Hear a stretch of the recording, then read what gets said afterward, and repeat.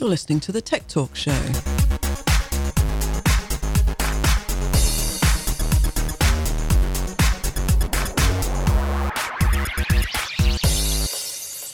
Hi there, my name is Sue Nelson, and for the next hour we're going to talk about all things tech. I'm joined by my lovely fellow presenter, Paul Armstrong. Hi, Paul. Hello, how you doing? Yes, good. Now, you've just come back from Las Vegas, haven't you? I did. I was at the Consumer Electronics Show, CES for short. So I want to hear all about that in a minute. Okay. We're joined by two lovely guests. I've got Hayley Freedman of CHARGit and John Taylor of Action AI. So today we're going to be talking about wireless charging and chatbots, both of which I'm very interested in, actually. Yeah, no, genuinely. Same. Yeah, no. The wireless charging just drives me insane. So I've seen Hayley's stuff, so we just need it everywhere. So if you're out there and you're a government person or a school or a university or a business or a council, can you hurry up and get Hayley's stuff on board? Because we all need it desperately. So before we turn to that, Paul, tell us about Las Vegas. So exactly how big now is the Consumer Electronics Show? So for people in Britain, it's as big as Wembley times 4. So it's massive. And that includes Wembley the car park. Stadium. Wembley Stadium. Wow. So it's absolutely huge. But if you can imagine, what was it? I think they said 40 football pitches. That's about the same sort of thing if it was back-to-back squished and everything like that. So it's absolutely huge, heaving. There are people from every walks of life, journalists, PR people, sellers, all of that sort of stuff. And some stands are, as Samsung put out, cities, which are absolutely huge, sprawling messes of like, this is what the room of the future will look like. Wow. Wireless charging was everywhere, so I'm glad we're talking about that today. One of the big trends this year was cars and sort of services of the future, and Ford's CEO really stood out for me as a keynote, speaking about how the cities of the future need to be solving the problems that cars have created for them and that sort of stuff. So we saw driverless cars, which were just going to deliver pizzas. So they've done deals with Domino's and Postmates, which is like Uber, but for anything you want, they'll deliver anything to you. So it's a real... How's that driverless car thing going to work? If you sort of live in Manchester, you got the trams running through the city centre, which they're only allowed on that bit. Obviously, cars aren't. Is that how the driverless car thing's going to work? Where you just get a section of the road dedicated to driverless cars, or are they going to be like zooming in and out of us other people driving? So there's one way that it could work for sure, but the way that they're actually thinking at the moment is they're using things called LiDAR, which is basically super intelligent computer vision, where it basically mimics the human eye, and it looks for things like people, dogs, old age pensioners, all of that sort of stuff. And there's a great test online to figure out how nice a car person you would be if you were building AI into a car. Wow. So you figure out whether you would kill more fat people or people who like to exercise and all of that sort of stuff. It's great. What, just because of the natural way in which you drive? Just the way, the way you think. Oh, the way so you decide who dies in scenarios. I think there's that in MIT. It doesn't and feel that sort of stuff. particularly politically correct, that one, Paul. No, but that's what they're coming up with, and this is one of the things that they were talking about, the ethics of artificial intelligence. It was huge this year, and cars are obviously a big one, but the argument is that they will drive pretty much like you and I would. We would swerve occasionally to hopefully get out of the way, but the cars will talk to each other, so they'll know left will talk to right, and right will talk to 3 in front, and that sort of stuff, based on everyone knowing where everyone else is going. As in, I'm just about to overtake now, can you just stay there? Yeah, or like, hey, I've been doing 60 miles an hour, don't bother me, he's asleep, or whatever it is. It could be lots of different. So God, it's scary. Well, I kind of like it in a way, because you've really got to get to that point in humanity where you go like, a car is just a thing to get you from A to B. This whole pleasure of driving rubbish. I'd be like, I've never found one person. I love driving. No, you see, I don't. All right, I found one person. I actually love driving. Love it. Well, it's funny you say love that. it, love it. We are different generations, and speed. Are we not, Sue? Shut up. and speed as well. I mean, it's about speed. I think human beings do like speed. So I think between... You don't, but I do. Well, no, I don't mind speed, and that sort of thing. But I think there will be, another industry that will pop up where it'll be like, yeah, go and drive a car and be unsafe. Go nuts, sign this form, and that sort of stuff. So it'll just become a leisure activity as opposed to something something we've got to do. Because when you think the way that we were thinking about it, just chatting amongst a few of us when we were out there, we're like, well, is the cinema of the future going to only hold 4 people? So if you all want to watch, I don't know, Madagascar 57 or whatever it is, and you just like go in, bundle in that car, and you get to your place, but you also get to watch it based on your time to drive. So, and then do you take scenic routes? Is it just like to avoid congestion? You know, all these questions that cars have thrown up, we can now start to figure out, like, right, we should solve that one, or this one's really easy. So that was one. So yeah, you got wireless chargers, what do you call it? Cars of the future, and sort of services that will build up around them. And then the other one, which was really interesting, which I kept seeing a lot in very different verticals and industries, was health and wellness. Much more than you've seen in like previous years. So you would start to see, instead of like rubbish massage shoes, which exist, and I have photos to prove it, and they are not very comfortable, you have things like beds that are infused with technology. Right. So they will figure out how well you're sleeping based on how you're tossing and turning, and then change the position accordingly. So for some people that will remove snoring, other people it might be like, oh, you want to be a bit warmer? No problem, got you covered. You know, and that sort of thing. Wow. And the price points of these are coming way down. That was what was really interesting. If you can stop blokes from snoring, that is just going to revolutionise the whole world. I looked into that in my Christmas, opinion, because I was going to do a gift, because my mum and dad both snore and they annoy each other, and that was one of my learnings. Yeah. And they said, we need something. Like, it just can't continue like this, you know. Yeah, because you wake up in the morning and you think, I am actually going to stab you. Yeah. I hate you so much. And of course, it's actually not that person's fault at all. And you end up in the morning, they don't understand why you really just want to kill them. Yeah, but also when you think about the knock-on effects that snoring has, is like you feel tired, you make bad decisions, you cost more for like you make bad food choices. So it's got a massive knock-on effect. So if someone can figure that out, and half the time it's like obviously people have skin around their necks, which is, you know, all that sort of stuff. So it's not going away, but it is a big thing that causes a lot of problems. So that was quite interesting as well. But other sorts of healthcare stuff, a lot of sort of people trying to live at home with conditions. Yeah, and lots of technology to help on that. A lot of that. One of the big things that I saw, which was a big trend in general, was air quality, which has come to a forefront of a lot more because a lot of people's homes don't have adequate air supply. So the air that you've got in there, you either purify it or you know you've got a problem, and then you're like, oh, right, let's go out or do something, open a window. And so it was a bit more of helpful tech, whereas before, in previous years, I think everyone could argue that it has been a little bit more pie in the sky health. Yeah. You know, like, oh, test your own blood levels at home, which you can absolutely do these days, and that sort of stuff. But it's now figuring out, and what's the result of that? So it's helping you really be better rather than just identify, which is a real, you know, it's good for me as a tech writer to sort of see that progression. It's moving on that little bit, yeah. So it's quite interesting. No real standouts this year is like, everyone talked about the 65-inch rollable screen from LG, which everyone quoted as space saving, but I don't see how it could be. If it rolls out of a wall, it's got to live somewhere. No, that's just space saving when it's not there. When it's not there, it just looks rubbish. You know, that's something that's weird. Like the whole point is to roll it up. You know, and that's the point. That's almost like, woo, you know, it's better than what you're going to watch on television. So that was a weird one, but no, it was good to sort of see a lot more thinking going behind tech. That's something I've definitely missed for a lot of years. So people are moving beyond the novelty of, oh, look what we can do. It's look what we can do. Yeah. Should we do it? We've done it. It can help you with this. So it's beginning to have much better practical applications now. You think that's the challenge, really? Definitely the trend and the challenge. I think there's still a lot of companies out there that make a lot of new, shiny, and it doesn't really add much when you're adding to it. But there are a lot more people that I'm seeing out there that are thinking about things and how people are using services. Tech for good?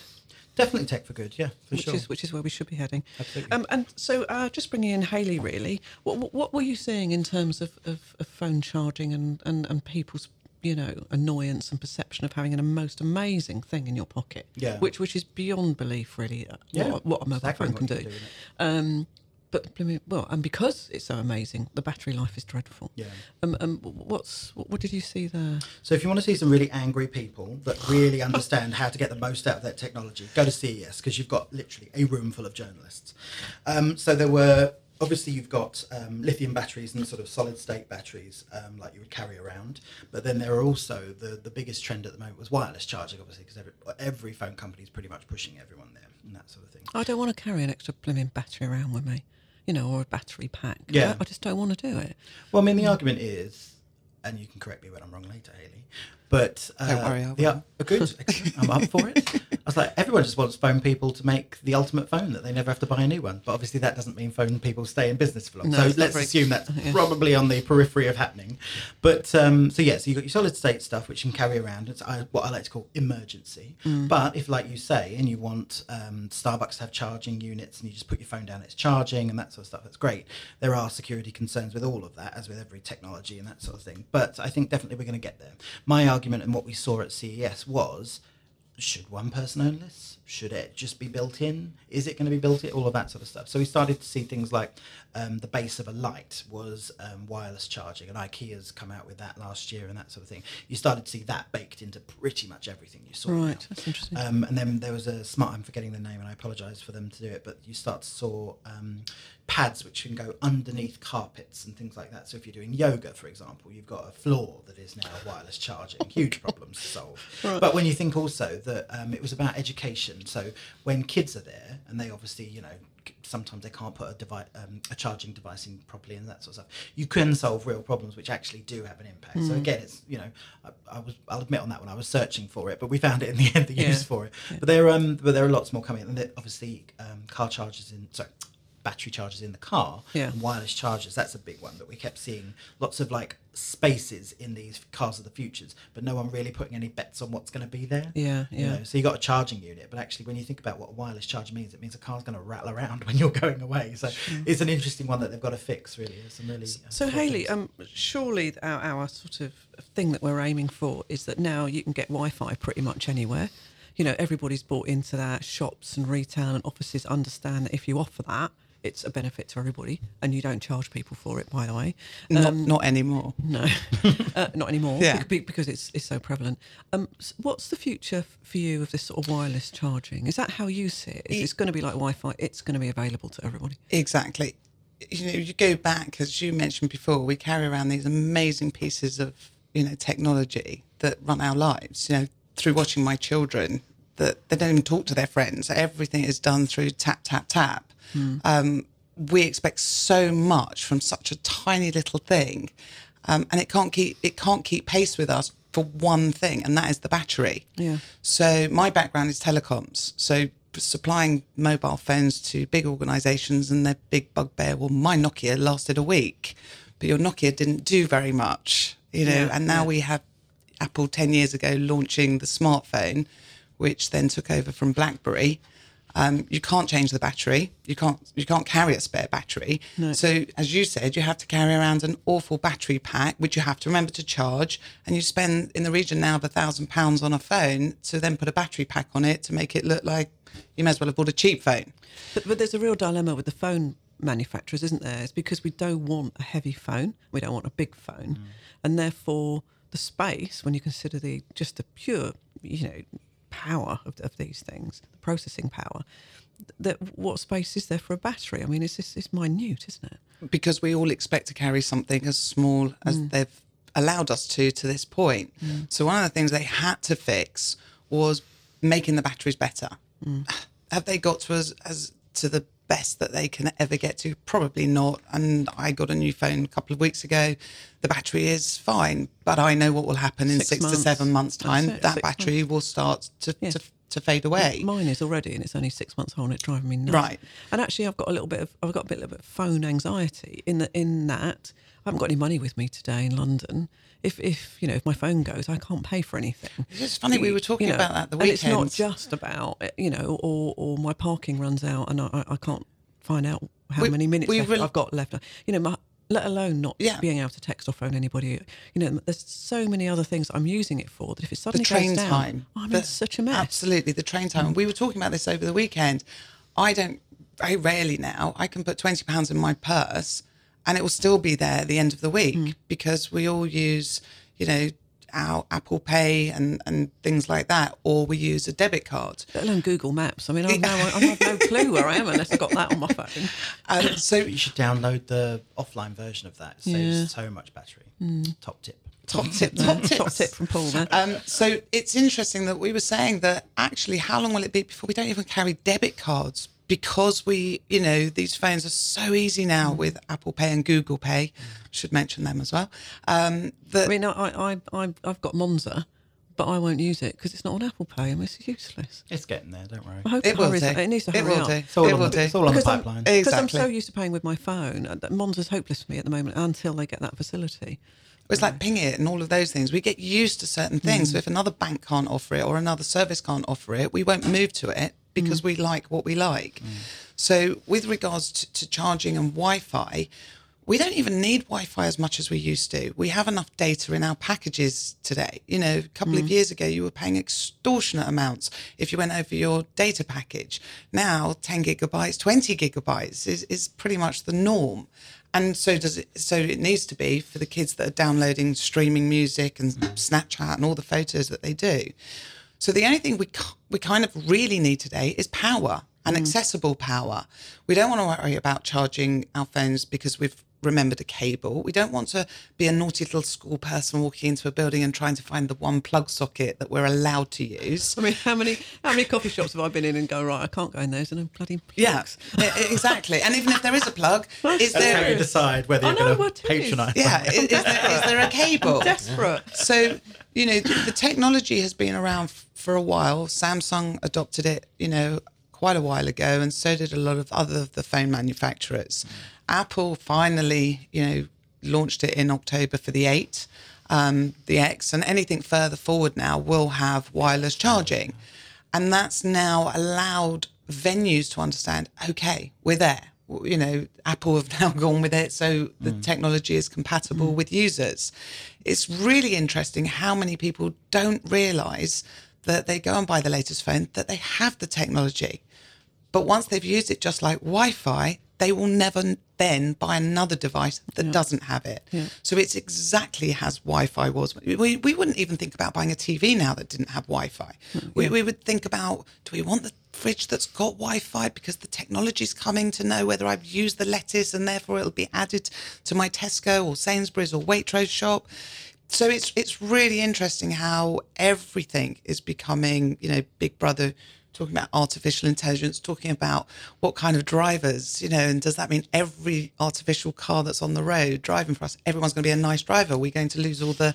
Will we no longer need the horn to say, you aggressive driver, get out my way and things like that? I've got a couple of fingers for that.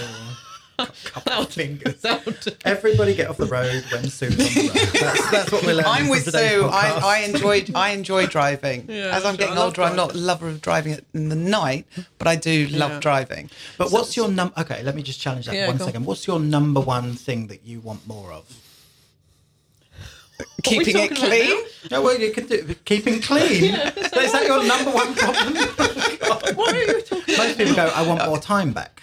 Oh, time. Right? Okay. Less traffic. Less traffic, right? You could say less traffic or more time, or just more time. Just more time in your what's day. Your list of priorities in life? You go, be happy, have more time with my family, right? Or whatever, friends and family.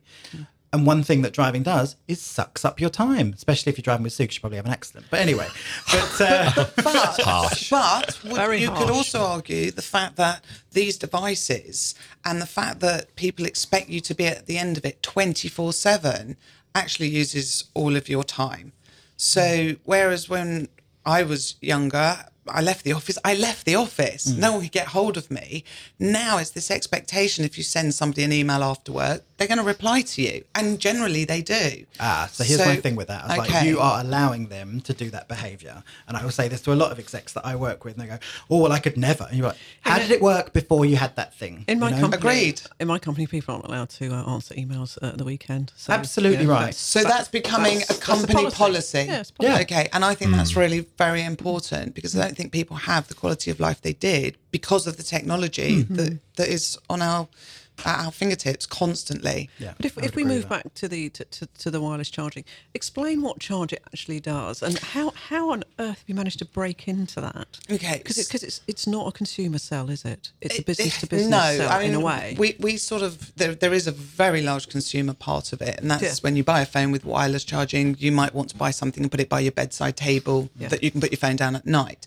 But that takes you back to the kids taking it and things like that, and someone, you know, breaking. What CHARGit aims to do is actually put it into public space where it's integrated into the infrastructure. So it's in the furniture. You cannot take it. It cannot be tampered with. It's tested. It's safe. The venue knows that it's safe. and somebody can just put their phone down and it will charge at a rate that's the same as charging into a wall socket. And is that automatic? You wouldn't Yes. even know. It just charges almost. You will put your phone down and the phone will just start charging. Yeah. So it's the case of user education and understanding, okay, that means that sign, which is chi, QI, pronounced chi, that means that that's compatible with my phone. That means I can charge it. Once you've educated anybody once, they know how to use the technology. Yeah. And I think that's what was surprising about people who have got the technology already in their phones and don't understand what it does. So if I've got iPhone 6 here. Is that already got it? That hasn't. You would need to buy the latest from iPhone 8. However, there are cases... Paul's looking really smug. And the reason you're looking smug, Paul, is because you have an iPhone 8, don't you? No, an iPhone 10. The X. But also because Paul bought it in America and saved himself a lot of money. Yeah, okay, fair enough. Yeah, probably. You probably that's. Well, I won't get into what that was to say, but yes. But there are cases that you can put an iPhone 6 into, and it will be completely compatible. So it's a case of being future-proof, but still allowing the slightly older generation of phones to be compatible, so that you can solve a problem to 100% of the people today, but not worrying about dongles and things that you have to bridge where the venues become responsible for those. Make the responsibility back to the user to go and buy a case, put it on their phone, and now be able to use wireless Presumably charging. It's going to be standard on every phone, isn't it? It's going to be Exactly. within a year or something. Exactly. If not already. And battery anxiety really is, hopefully no one's a hypochondriac because I'm just about to give you all a new ailment, but battery anxiety really is an everyday occurrence to people. You get on the train and your phone starts going into that yellow zone. You start to panic. Nothing's going to happen to you, but it's what we're conditioned. My battery's going to go down. What happens if the train fails? What happens if I get to the other end and my car doesn't start? You get on the train, it's 80%. None of those thoughts go into your head. But because your battery starts to be low, all of these anxieties start to kick in. And we've all been there. You know what was funny? John, do you get battery anxiety? Sorry, Paul. All the time, but I've got an iPhone 6, so I'm cursed like you are. You'll have to wait till our bloody thing, contract. Well, of course, runs you out. pop into Apple if you can ever get an appointment with them. They'll now replace the battery for about 20 quid. So that's what I did the other day. So that's a good tip. And then they'll change your screen for you for nothing too. So it's quite handy if they'll see you. But anyway. If you can even get anybody to see you. Yeah. Exactly. Oh, sorry. No, I was just going to say about the battery anxiety. I was lucky enough to get a ticket to the Chris Rock show at the O2. And there was a couple of interesting things that I sort of saw. So first of all, you walked in, you were given this pouch, which is made by a company called Yonder, which basically you put your phone in so you can't actually use it. But what we were hearing as we were walking out, because obviously I'm like scribbling down what I'm hearing people say about this stuff, because that's what I was writing about. As much as I love Chris Rock, I was more interested about the technology to block people taking his voice and sort of jokes and that sort of stuff. And at the end, they were saying, "Oh wow, well at least I've got battery in my phone left." And it was that was one of the first things that they said about it. So definitely agree with you. I think battery life and phones definitely goes hand in hand, and that sort of stuff. And do you think that's another new development? Is phone blocking, so that when we do go to concerts or we go to somewhere where there's sensitive information or there's going to be phone blocking? Well, I think that makes sense. Like when I'm at businesses at the moment and I see the screens and they've got no protectors on, and I'm a member of the media, and if I see something that it's in open forum and I've been invited in, I'm like, I can write about that legally. So you would think like people should be protecting themselves. So yeah, I think blocking, I think all of that sort of stuff has got to come. And I'm speaking with the O2 to get their sort of take on how this is actually helping them and that sort of stuff. Because really, when you think about blocking people taking photos and videos, that kind of harms their venue because people go, oh, I haven't really seen the experience, quote unquote. But it just means more official versions go would out. affect somebody being able to use their phone for photos or video. It would block it for signal. Block it for signal. That's why they put them in these lockable pouches. So that's where Yonder figured it out. It wasn't just a Faraday bag, which stops all stuff coming out. But it was basically it's the same technology that they use. Bunker or something. Yes, but they use it. H&M where they put a tag on your thing. That's the same technology. It's just a magnet unlocking and locking a device and that sort of stuff. So yeah, it was weird, but it was really interesting to see just a black room of no phones, no nothing, no flashes or anything. It was A real really experience, my goodness. It was a really, but I can remember way more jokes than I ever would. Yeah, exactly. Yeah, of course. So it was good. So Hayley, for CHARGit, you've set the company up. How long's it been going, and what's your sort of ambitions? be Prime Minister. Don't do that. It's too hard work. Hey, Too she's hard. got to want it enough. Bless her little cotton socks. Nobody wants to be that. At the moment. We set up CHARGit as a thought process about 3-4 years ago. Something that I'd been looking at technology for a while because of the telecoms background. Got together with some other clever people. We all thought it was a good idea, but the technology wasn't right, and tried and tested a few different things. Timing has to be right in business. Doesn't Exactly. It? And you can have the best invention in the world, but if nothing's compatible with it, it's not going to succeed. So you had to wait for the manufacturers to decide what technology it was that was right and for them to adopt it. So the fact that, as I said before, Apple adopting it and launching it from October, it just made the whole thing make sense. And that's the last floodgate to open. Exactly. You know, and it's so interesting how powerful Apple are with regards to this. You know, that Samsung had it and nobody spoke about it. Apple do it, and it's, you know, the biggest speaking point of all. So for us, it's been a challenge with regards to venues understanding and adopting it, because if it wasn't compatible, to now them all getting it and understanding that, of course, it's exactly as Wi-Fi was. And when you adopted Wi-Fi, it was about making sure you had it, because if you didn't, somebody would go somewhere else. It's understanding that it will attract the additional footfall, but more than that, it will attract the dwell time. Because if you're going to charge your phone, if you want to get 10-15%, you're going to stay for 10-15 minutes. So if you're attracting that dwell time, you then get the loyalty and increased spend and all of the things. So the whole logic of it, the whole jigsaw puzzle, just makes complete sense now. I think you have got your timing spot on now. Thank you, sir. And I know that you worked at Cellcom and Cellular UK. It says in my research here that you really believed previously that I hate to think where this is going. Smartphone manufacturers prioritise style over substance, disfavouring battery life. Yes. But maybe that's changed now, in your opinion. Well, I think that was where I was coming from. When you look at the old bricks, and I still have some, the Motorola, the 8800s and the 8500s. It's like a suitcase. Yeah, but the whole point of those was it was all about the battery. There was no style at all. And even the Nokias, there was no style. So the style sort of started to come along with the Panasonics and the NECs. Nokia then got a little bit, better, and the Sony Ericssons, if we all remember those. And then BlackBerry, Samsung and Apple. So what you're saying is become a stylised accessory, yes, as opposed to before it was just like function. Exactly. So and therefore and it was the app revolution. It was the apps that have changed everything. The fact that we can click on something, download a ticket, or and you arrive at an airport now, you go to check in, you've got your ticket on your phone, and they'll print off your ticket. You say, no, I don't need it printed off. And you go, we're delayed, aren't we? Because their fear is that my battery is going to be dead by the time I have to get on the plane. So it's a real telltale sign. So the concert halls and things like that, a lot of not yet allowed tickets to be downloaded, because it's a nightmare. If a phone is dead, you can't get into the venue. So how do you fix that problem? And we're just talking about one example of ticket environments.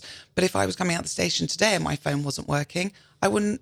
How do I pay to get out of the terminal? Because the worst thing is when you left it at home. Oh, God. I'd rather be late and go back. Are we talking and about get something it. to do with trains not working right? I've not experienced this myself. But. But we would just rely on our phones, and it's not just charging phones. It will be tablets, it will be laptops. This is just the beginning. Wirelessly charging cars, that's in development. We want the convenience of something without getting our hands dirty. And when you mentioned before about charging phones without worrying about cables, when you're in the car, completely illegal, and I'm not endorsing this in any way. How many people drive off and think, I must charge my phone? So you're trying to be very ambidextrous. I'm not going to explain how you do it, but you're trying to plug your phone and your charger in at the same time of driving. Hopefully you have stopped. That then negates that problem, because you just put it down where it will sit and it's now charging. So the same way as Bluetooth takes over, we become safer with certain technology, and that is definitely one of them. And if anybody wants to find out about CHARGit, they can go on chargit.co.uk, and that's CHARGit without a G. So without an E. Without a G. Why do you say that for? Please without give us the G. E. So CHARGIT.co.uk. And presumably people who want to use this technology in their venues can go on there. But what about the consumer side? Consumer side, there's an awful lot of products coming out that are available. Sorry to interrupt. So in essence, what you're saying is make yourself compatible. You don't provide the sort of products. We are developing some consumer products, but it's something that you kind of make a choice of, are you a consumer or are you a business? Yeah. But some of our products that we're bringing out, not because they were coming out for consumers, they were coming out for venues, but they seem to be very much liked for consumers. But there will be a lot of products, and as Paul mentioned before. And what's the point of competing on that? I mean, they'll exactly. They'll do it. It'll be what fits in your decor. Yeah, and we're speaking with a lot of furniture manufacturers, some amazing designers being very innovative. We've just done something with one of the largest gaming companies in the world to put wireless charging into a gaming table. So in a very innovative way, very clever way. Again, because in casinos you want people, again, not advocating gambling, but advocating gambling. With people standing at tables, you don't want them to move away, and yet they want to listen to music while they're gambling, and stupid other things. But it's all about just making all of our lives more convenient. You were talking about snoring earlier, and gadgets for snoring. And I bought my other half, because he's a terrible snorer, I bought my other half this gadget that I researched that you wear on your wrist. And when you snore, it electrocutes you. Oh, yeah. Lovely. Not where that story was going. But yeah. Make sure you turn it up to the highest level. Oh, well, don't you worry. I did. I made sure that it would wake up. Anyway, so he wakes up thinking, okay, I must have been snoring, and thinking, it's still buzzing, and to find out that it was me snoring that was then setting it off to electrocute him. Yeah. Needless to say, he never wore it again, and now I've identified that I snore. But it's funny, because so gadgets and all of this technology in some ways are fantastic, and in other ways we get very consumed about everything. Absolutely. Well, thank you for that, Hayley. What we're going to do is we're going to have a little break, and then we're really looking forward to speaking to John Taylor of Action AI, moving over the chatbots. See you in a couple of minutes. You've joined us at a very good time. Oh, yeah. Yes. Our savvy software development guys have just qualified for a chunky government cash payout, thanks to our new friends from Breakthrough Funding. Yeah, sorry, that just slipped out. Government handout? No, not a handout, but recognition for our clever thinking. Now it'll be down to you to help us kick it further forward. Leave it to me. Your company could qualify for Innovation Cash too. Find out online now by answering just 6 qualifying questions at breakthroughfunding.com. Yeah! Hi there, and we're back on the Tech Talk show. I'm joined by my fellow presenter, Paul Armstrong, and Sarah Luxford's just wandered in. Hello, Sarah, as my other co-presenter. How are you doing? Hello. I'm very well today, very well indeed. Is just it a little bit... Southern Trains? Yes, good Is it your favourite? Is it your favourite, Southern Rail? They are number one, absolutely. You love them, don't you? Lambasted already. Hayley Freedman has joined us of CHARGit, and we've been talking about wireless charging earlier. And now I'm going to talk to John Taylor of Action AI. Before we talk about what you do, chatbot questions, particularly from Sarah, who wants to know what they are. You studied at the University of Oxford for 3 years, gaining a degree in politics, philosophy and economics, PPE. Then you gained a doctorate in politics and economics. So we've got a bit of a brain box here. So you really can't trust me, all that politics. Yeah. Then you've been a researcher at the House of Commons, and you were a consultant for the United Nations in New York City. Then you were involved in the New Economics Foundation, and I'm embarrassing you here. And now you founded loads of company, but now you are Chief Executive of Action AI.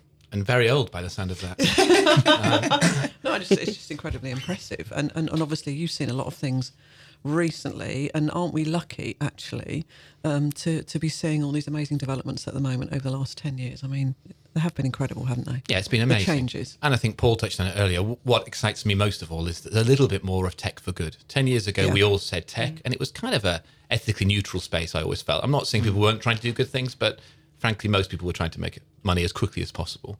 And that phase is I think it's just starting, but I feel that shift. And that's exciting, really exciting. If you look at things, that the fashion around cryptocurrency, there's so much hype and exuberance.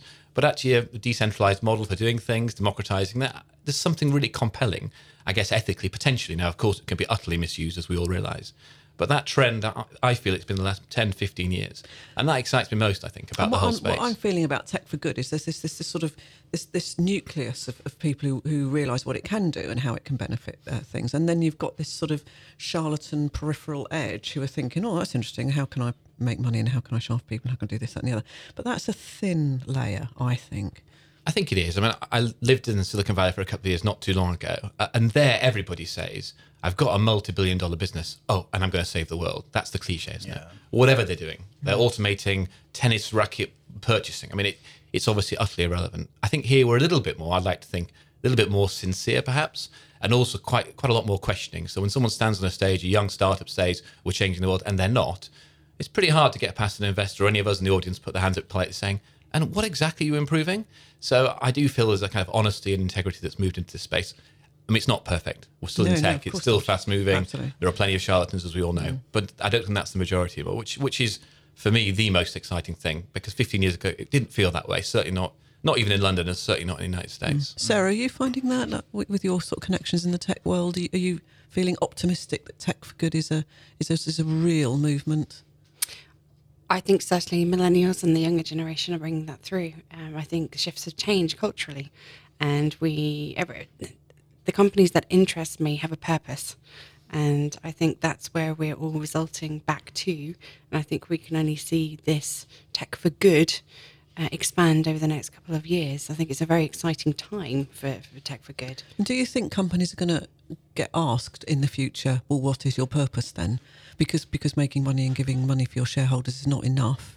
Do you think that's going to be a question that people are going to ask? I think it's a question that everybody's asking now. I don't know if you've recently seen the Dirty Money program on Netflix. I encourage you to look at that. But there was an example of a pharmaceuticals company called Valiant, and essentially they hoovered up the industry over in the US in terms of the pharmaceutical industry through M&A alone, hiking prices of specific medicines that are life-changing for individuals, charging from $10 and then increasing it up to $300 overnight.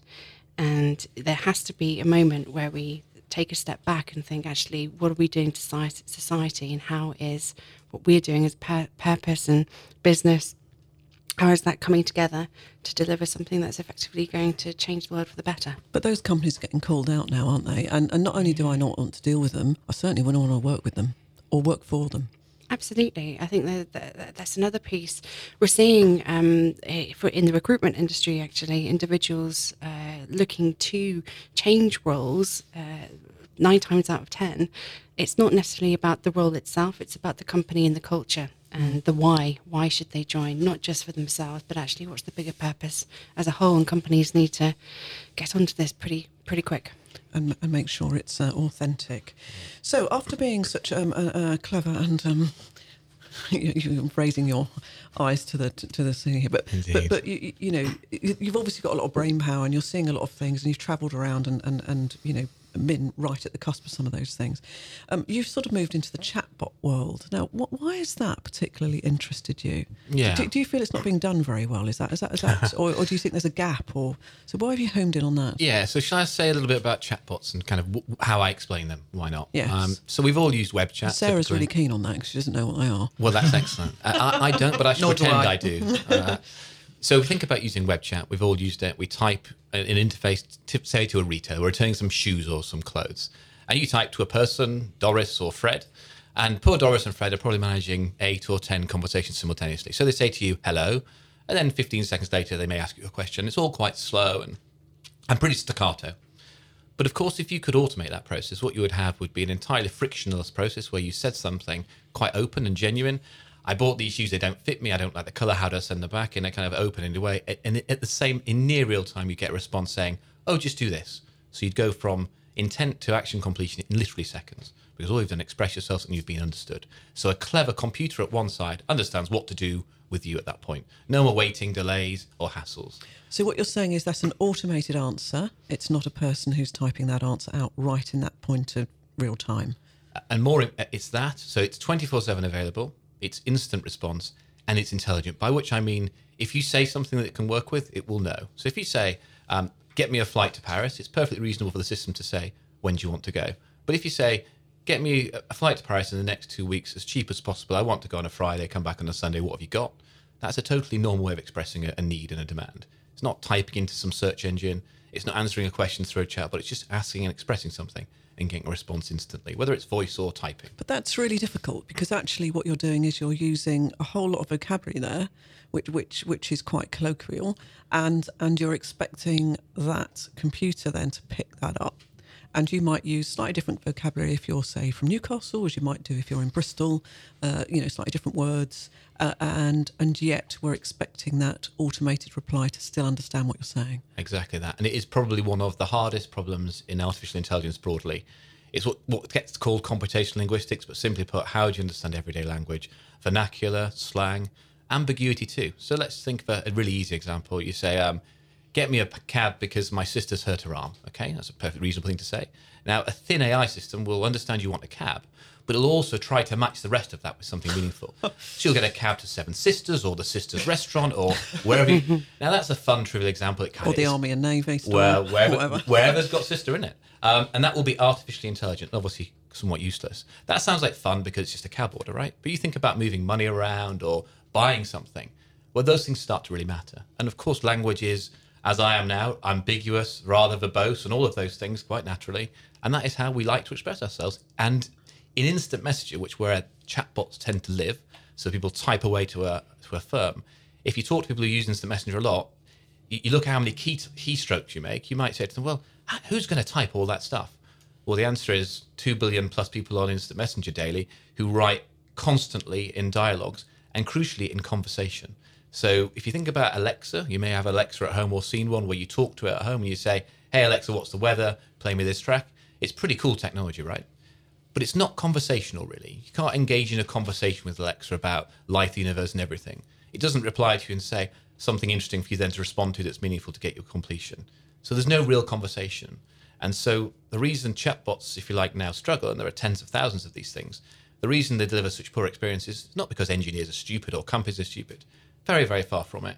It's because they're trying to solve a very difficult problem and they all just lack one thing, which is the understanding of everyday language. And if you lack that, they're kind of broken. They don't understand you, so they don't work. That doesn't even take into account irony, obviously, or sarcasm, of which we're obviously world beating in the UK, or very, very strong regional accents, or anything like that.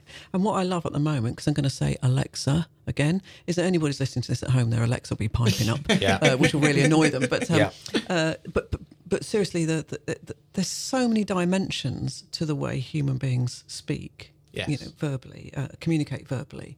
It's almost, I can't even imagine how you program or work your way around that. So if you start at the basic point, which is where we are today. So, Action AI is solving the problem in industry. So we will work with, let's say, retailers to solve the retail problem, or we'll work with travel or flights. There's no magic in artificial. We haven't got any magic either. We've done a lot of years building technology to solve problems in certain domains. If you look at what Google are doing and Amazon and those guys, they are also providing what's called natural language processing, essentially language understanding technology. And it's interesting, but it's not sufficient to power a conversation. But they're chasing a bigger prize than we are. They're chasing the ability for all of us to say anything. How tall's Everest? I want to book my holiday tomorrow. Is my daughter's homework due? All of that stuff, it will understand it all and respond. But we're at least 15 years away from that. Yeah. So they are aggressively fighting, and I don't blame them because the prize is huge. Whereas a company like ours is helping companies just, if you like, make money or provide services now that are conversational. So let's take healthcare. I happen to be in a healthcare thing this afternoon. You think about people with chronic long-term conditions and how they want to manage them. Now, at 3 a.m, when you are, because of either a serious illness, or perhaps you're elderly, you want some information on a prescription or a drug, or what do I do if I miss the drug? You try get that information in the normal conventional way, pick up the phone, good luck with that, book an appointment with a doctor. Well, that's not straightforward. And actually your question's pretty straightforward, but how do you engage with a conversational interface that's obviously trusted, understands you first time every time? So the bar's high, but it's deliverable if you solve the language problem. And that's all we are doing, just that bit. All the other stuff needs to be in place, of course. So how are you solving the language problem? Is it actually just huge, massive data sets of programming every single version of a particular word or way in which you respond to a particular phrase? So it's actually massive data. Yeah, so not really, no. So that there's thought that was close. Because it's actually how most people are doing it. No, but that's how most people do it. So the challenge with that is if we all sit in a room and think, right, we're going to launch something that enables us to book flights. So we'll all sit, there are 6 of us at this table currently, and we'll all think of ways to, get me a flight, buy a flight. Yeah. And we'll feel terribly clever for 2 hours, because we'll have 1,000 statements maybe. That's great. Sadly, there may be 2 or 3 million ways of asking for a flight, but when you bring into vernacular and casual language and informality and asterisks and smileys and all of those things. So you can't, it's practically impossible to build language in that way. So what we do is we'll take some of those statements. You have to know something about flights, right? There's no, as I say, it's no magic. But then we will essentially, what's called generating what you call, we'll auto-generate a lot of data around that. So we build a language space. So you give me 5 statements. How do you fill into the 5 million? And I guess that's what our technology is about doing. And also, crucially, when people express themselves, they'll say things that they want, get me a flight, but they'll say a whole load of irrelevant stuff to that particular need, like the cab and my sister's broken her arm. All terribly interesting. So how on earth do you know what's relevant and what isn't relevant? And that's really hard. Without knowing everything, how can I distinguish what is and isn't relevant in a given phrase? So that's the sort of technology we've built that sits on top of people, can do on people like, we partner with people like Amazon and Microsoft and Google. They're all great guys, but they just haven't got conversational technology. So that's all we're bringing to the table. But it's the key bit between it being darn frustrating because it doesn't understand me again, and it having a chat with me, and an intelligent chat that got me from, hey, I just want to get something done, to completion in seconds. That's what chatbots should do. They don't do it. So how are you doing that? If you're not giving away any, state secrets here, but so how are you doing that then? So you're shortcutting that and doing it in a much more intelligent way, I'm guessing. And what does that involve? Because if it's not about massive amount of data, how are you doing that? How are you shortcutting it? So data's great. We'd love lots of data, of course. But in the real world of AI, data is one of the things that's made AI possible. AI is possible now because of 3 things. Lots of computing power, really clever algorithms, and training data, stuff you can look at and analyze. The trouble, of course, is if you talk to a business, they'll have lots of data, but it isn't necessarily structured for AI. And we won't get into that too much. So you have to look at that data and, okay, there's some stuff here about flight ordering. That's tremendously useful. But actually, what are the things that we need to think about? So what's synonymous with flight? Keeping it really simple. Obviously, you handle things like vernacular and spelling. What's synonymous with flight? What's another word for flight? Trip, whatever it is. And then how do you deal with ambiguity? And that's really where we build technology to analyze language. So someone puts a statement into our machine, if you like, and it gets processed through about 20 different modules that do things to it. And out the other end, it says, despite this person saying all of this stuff, they want to book a flight to Paris tomorrow. Okay. Now, we know they've got a dog called Whiskey, and they live in Northumberland, and some of that stuff may or may not be relevant. But actually, what is relevant is this, and that's what they want to do. Let's get back to them, not in 2 seconds, in milliseconds, with a meaningful response to that. And it won't mention their dog called Whiskey because they're not taking the dog. So what you're doing then is instead of having a response to every single word that's in there. So you've got a sentence of 20 words. Right. People are analysing big data, and they're coming up with all these massive variations on what all those 20 words mean. What you're saying is you've built intelligence that will go, of those 20 words, those 16 are irrelevant. These are these 4, and therefore I'm making this algorithm is then making an intelligent assumption about actually what that person wants. So it's decoding that question as opposed to trying to analyse every word and come up with a version for it. And crucially, because we are in the world of AI, as we all hear every day at the moment, and machine learning, which is where we are currently in the phase of AI, what it actually does is it learns. So let's just say, just to be silly about this, someone calls flight in Hull. It's called a zloty. Now, I know it's not because I'm from there, but let's just pretend it is. So one day, after 6 months of operation, a BA have this wonderful flight thing, and someone said zloty, and they mean flight, right? Well, unless you're going to have lots of people in a room looking at every single transaction, every dialogue, which is impossible, you've got millions of them. So how do you automate that training? How does it recognize that zloty means flight? And that's when it gets smart. That's what obviously we do. So that's when machine learning is used, because you're analyzing every single dialogue. You're looking at where it fits in an utterance, what its relevance is, is it ambiguous or not? And therefore you can work out that Zloty means flight, So which it's is not learning, evident. it's learning off itself. It has to learn. But Yeah. the key bit about chatbots, which is why they're so bad, is that what companies have done, unfortunately, is they've released chatbots into the market that haven't done the learning. So they're expecting us to teach them. So firstly, they can't learn because they're not built using AI, despite what they tell you. First, that's the first problem. The second thing is... So they're literal instead of actually using AI. They're what typically is called rules-based. So someone's sat in a room building lots of rules. So human rules, in essence, have been applied. Or what they do then, they do that, and then they'll provide what we call a thin layer of AI. So they'll try to match some stuff. It's a bit like the Sister as an Uber example. They'll run around trying to find something relevant to Sister without saying, is it relevant? Is it ambiguous? What's the meaningless? What's the context? So they're just as frustrating. And those systems break. So it's frustrating, but, if you like, grown-ups in the space, some of the big companies that have been playing this space for 2 or 3 years now, are now realizing that if you invest in the language, then you can have a great experience because we're no longer on the web, we're no longer in wizards and drop-down menus, we're just expressing ourselves, voice or text. And while we're in instant message on Facebook Messenger, you're chatting away with your retailer, you can do that while you're chatting to your friend about your social life or arranging a work appointment, and it will work. It doesn't today, but it's here. The technology's here. And when the chairman, CEO of Microsoft and Mark Zuckerberg both said effectively in March 2016, conversation interfaces are as exciting as the web. That sounds like hype. It's not hype. It's not hype. It's got to be when it gets delivered, right? Yeah. And so our job is to turn that what has been lots of perhaps low quality experiences. How do you make them great? And there's lots of smart engineers out there building experiences. They can build the back ends of these things. They understand their business, their retailer, better than we ever will. But we'll plug in what we call language as a service and the work with Action AI, and then it becomes smart. That's all we're doing. But it's the key differentiator between frustrating dumb experiences you want to throw across the room or scream at, and ones that feel great and a part of your life and away you go, carrying on. That's the objective. Sandra, is that Sandra? Where does that come from? Sarah. Did Be Sandra today. I don't mind. So you're being late. Yeah. Does that really makes sense, doesn't it? And I do think that the days of us typing are probably going to be over fairly soon. Yeah, I do. I think it's a little bit scary at the same time because it's unknown, and I think there's always going to be a fear associated with the unknown.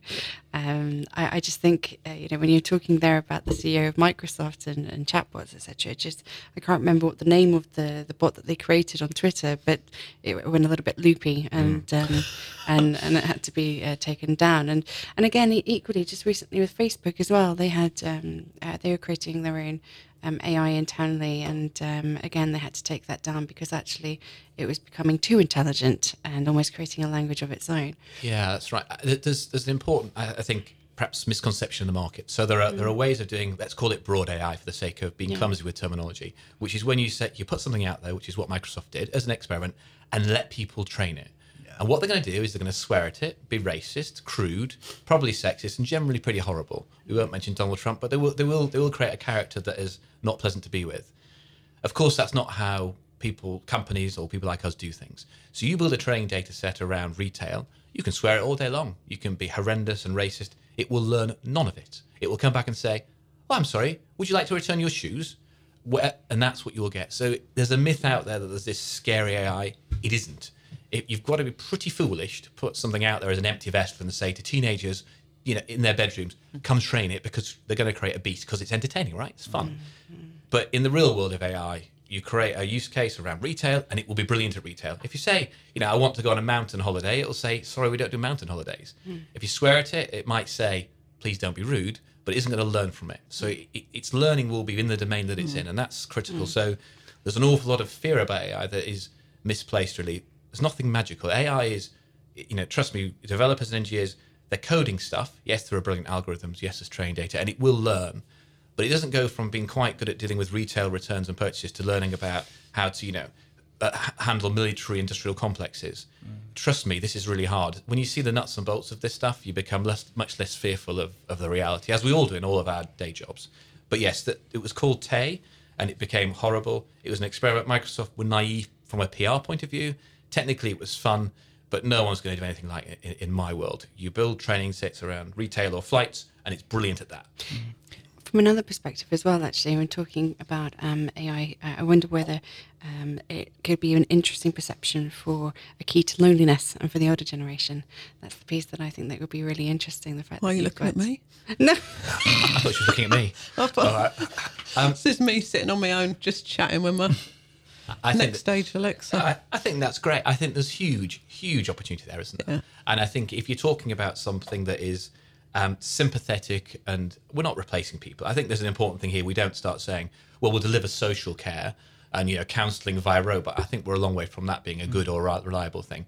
But if the option is loneliness compared with some form of conversing, that's pretty powerful. Now, it may not be as great as having grandchildren running around the place if you're an elderly person, but it might be better than staring at the snooker all afternoon, right? Or in addition to, and that technology is possible, as we all know. So it's exciting times, both John, kind of commercially. I think what you're doing is amazing.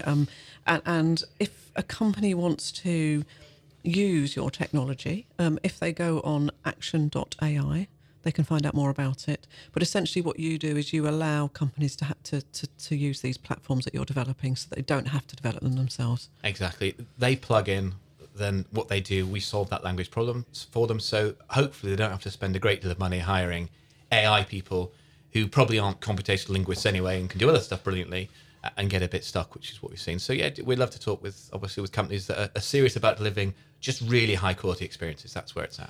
Fascinating. We've just got about 30 seconds to go, Paul. Having been into Las Vegas at the Consumer Electronics Show, AI chatbots. Saw a lot of AI, well, quote unquote AI sort of stuff. I saw an Alexa powered shower, which terrified me because she doesn't understand half of my questions that I ask her. So, I don't want to tell her 106 degrees when I get 160 degrees. But it's an interesting idea for sure. But yeah, no, I think, and I really appreciated your points and some very honest advice on where we are, because I think there's a lot of that lacking in the industry. Long way to go. Long way to go. So you've been listening to the Tech Talk Show. I'd like to thank Hayley Freedman of CHARGit. Thank you very much, Hayley, for coming along this afternoon. And you can go and look at what they're doing on CHARGit. And don't forget, that's not got an E, which I got wrong before.